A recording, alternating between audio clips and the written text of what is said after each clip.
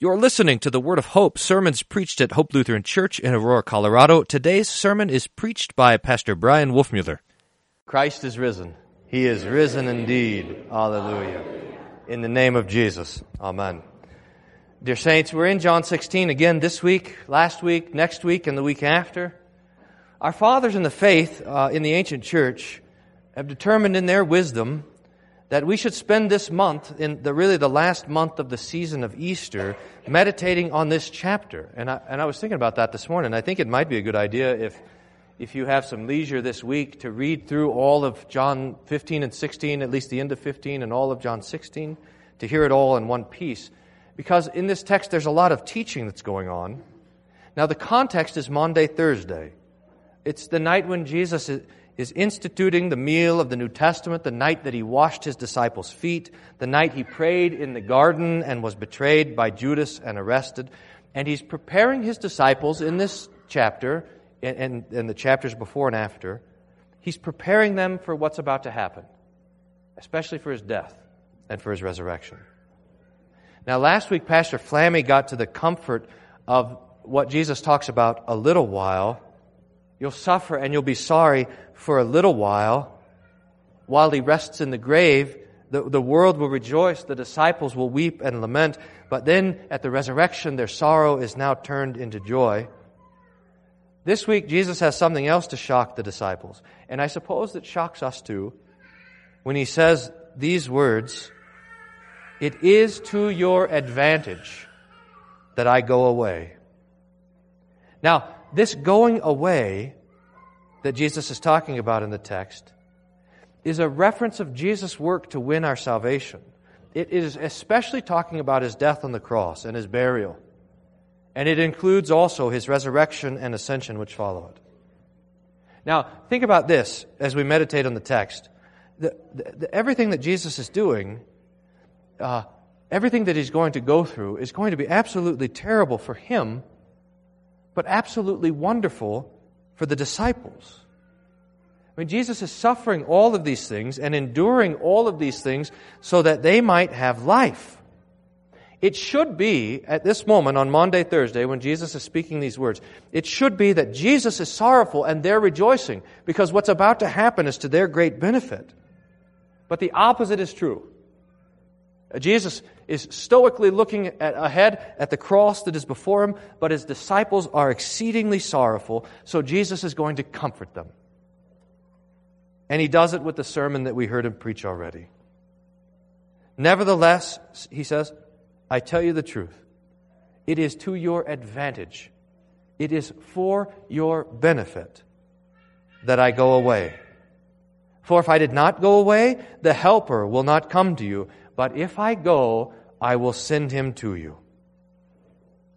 With these words, Jesus promises the Holy Spirit, whom he sends from his seat on the throne at the Father's right hand. And did you notice that Jesus gives the most wonderful name or title to the Holy Spirit? It's translated here, Helper. Some of your translations at home might say Comforter. The Greek word is Parakletos or Paraclete. And that's the word that's used in 1 John, where we read, we have an advocate with the Father, a paraclete with the Father, Jesus Christ the righteous one. And I in fact think that word would be the best translation, advocate. Jesus is saying, if I do not go away, the advocate will not come to you. But if I go, I will send him to you. An advocate reminds us of the courtroom. It reminds us of being brought before the judge and having someone standing next to us, defending us. And we, dear saints, have an advocate in heaven, Jesus, who stands before the throne of God on your behalf, pleading your case and offering up evidence, the evidence of his blood and his death for you. And we have an advocate on earth. We have an advocate in our own hearts, an advocate in our conscience, an advocate who is in our midst today to testify of the death of Jesus and to forgive all of our sins. And this is the Holy Spirit. And this is his work.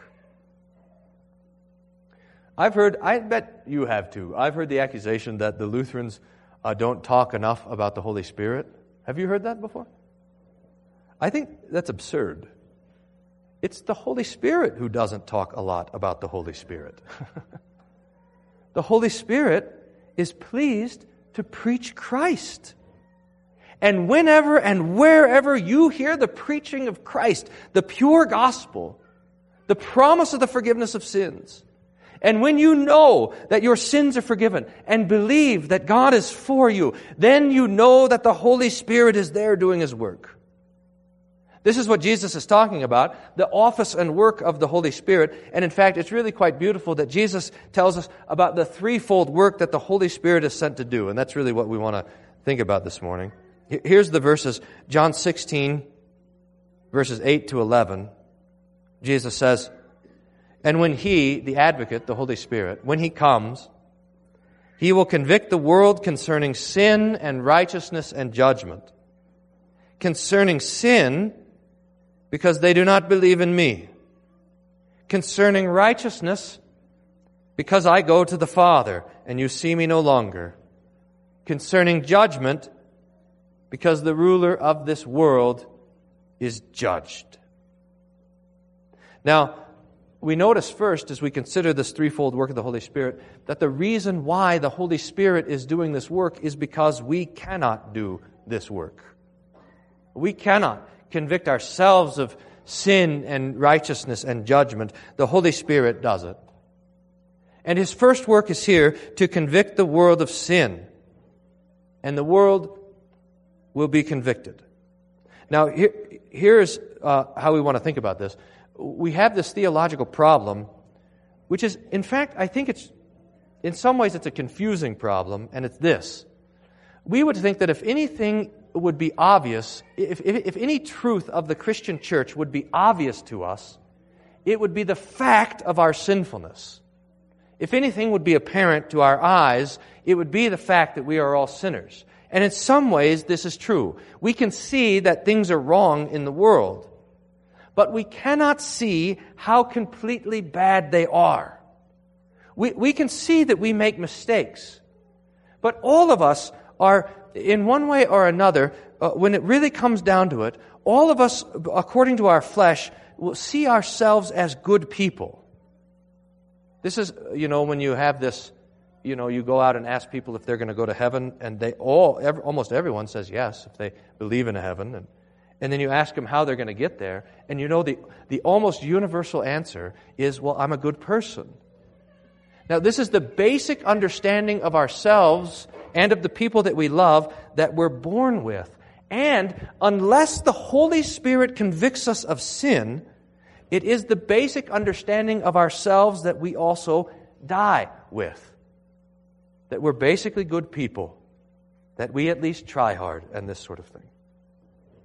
Now, Jesus says that the Holy Spirit will convict the world of sin because they do not believe in Me. And that, dear saints, is the essential point. It's the sin of unbelief which is at the root, which is the source or the spring of all other sin. And it's unbelief, not believing in Jesus, that in the end will damn those who do not believe. I mean, we might see murder and theft and lying as sins, but unless the Holy Spirit, through the preaching of the law, does His work, we cannot see unbelief as a sin. In fact, we can't even see unbelief as something that's wrong. So this first work of the Holy Spirit is to convict the world of sin. Now, should bring some joy to us, because if you've heard the preaching of the Ten Commandments, and you know that you've broken them, and you know that God is angry with you because of your breaking the Ten Commandments, then that is an indication that the Holy Spirit has done His work in your mind and your heart. It's a comfort that the Holy Spirit is there, even though the work is terrible, showing us our own sinfulness and our own failures. But when the Holy Spirit has done this, He's only just begun. This is only the first work and the first part of repentance. The Holy Spirit has more to do. And so Jesus goes on. Second, Jesus says, the Holy Spirit convicts the world concerning righteousness. Because, says Jesus, I go to the Father, and you will see Me no more. Just as we cannot see the depth of our own sin apart from the work of the Holy Spirit, so we cannot achieve anything that would be considered good or righteous apart from the work of the Holy Spirit. Jesus says that the Holy Spirit will convict the world of righteousness because He goes to the Father. And here's the idea. Jesus, in His death and His resurrection, wins for us the forgiveness of all of our sins. He opens to us the door to heaven. He accomplishes the salvation that He intends. He is the sacrifice to appease the wrath of God, the Lamb of God who takes away the sin of the world. So His cross is our salvation. But that salvation needs to be brought to us and delivered to us. We've made the note from this pulpit many times that being at the foot of the cross when Jesus died would in fact do you no good for your salvation. I mean, even if you were there on that day and the blood of Jesus splashed all over you, you would not, by that accomplishment, be saved. There were crowds of unbelievers all surrounding the cross and the crucifixion, mocking Jesus as He died. And to be there on that day was of no benefit to them. It did not get them salvation. And this is because there is a distinction between the way the forgiveness of sins is accomplished and the way the forgiveness of sins is delivered. Forgiveness is accomplished on the cross by the suffering and death of Jesus. Make no mistake. But the delivery of the forgiveness of sins, that's the Holy Spirit's work. That's what Jesus is talking about right here. That the Holy Spirit, by bringing to us the promise of the gospel, brings to us the death and victory of Jesus. He declares us to be righteous and holy. He forgives all of our sins. And the Holy Spirit does this work through the Word, through the preaching of God's Word, through the hearing of God's Word, through the absolution, through baptism, through the Lord's Supper. All of this is the Holy Spirit's work of convicting the world of righteousness. You cannot be righteous by yourself, with your own resources. You can't be righteous by your own works. You can't be righteous by your own efforts. You can't be righteous by convincing yourself, by talking to yourself that you're righteous. You can't do it. Your righteousness is the Holy Spirit's work. And you, dear saints, know this comfort. You believe that Jesus is your righteousness. And this faith is the work of the Holy Spirit. Now, we might end there because it's a nice law gospel kind of thing, but Jesus keeps going. And He has a third work of the Holy Spirit, and that is this: to convict the world of judgment. Now, this sounds at first like it's going to be a bit of law, but then Jesus explains really kind of wonderfully what that means. Concerning judgment, because the ruler of this world is judged. It's not your judgment. It's the devil's judgment that Jesus is talking about here. That the devil, the prince of this world, has been judged. That he has been condemned. That he has been overcome.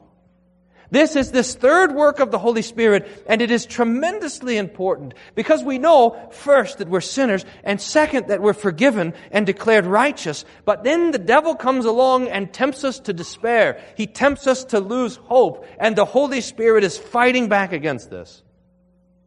Now, I think that it happens at least twice a day for all of us that we are tempted to lose hope.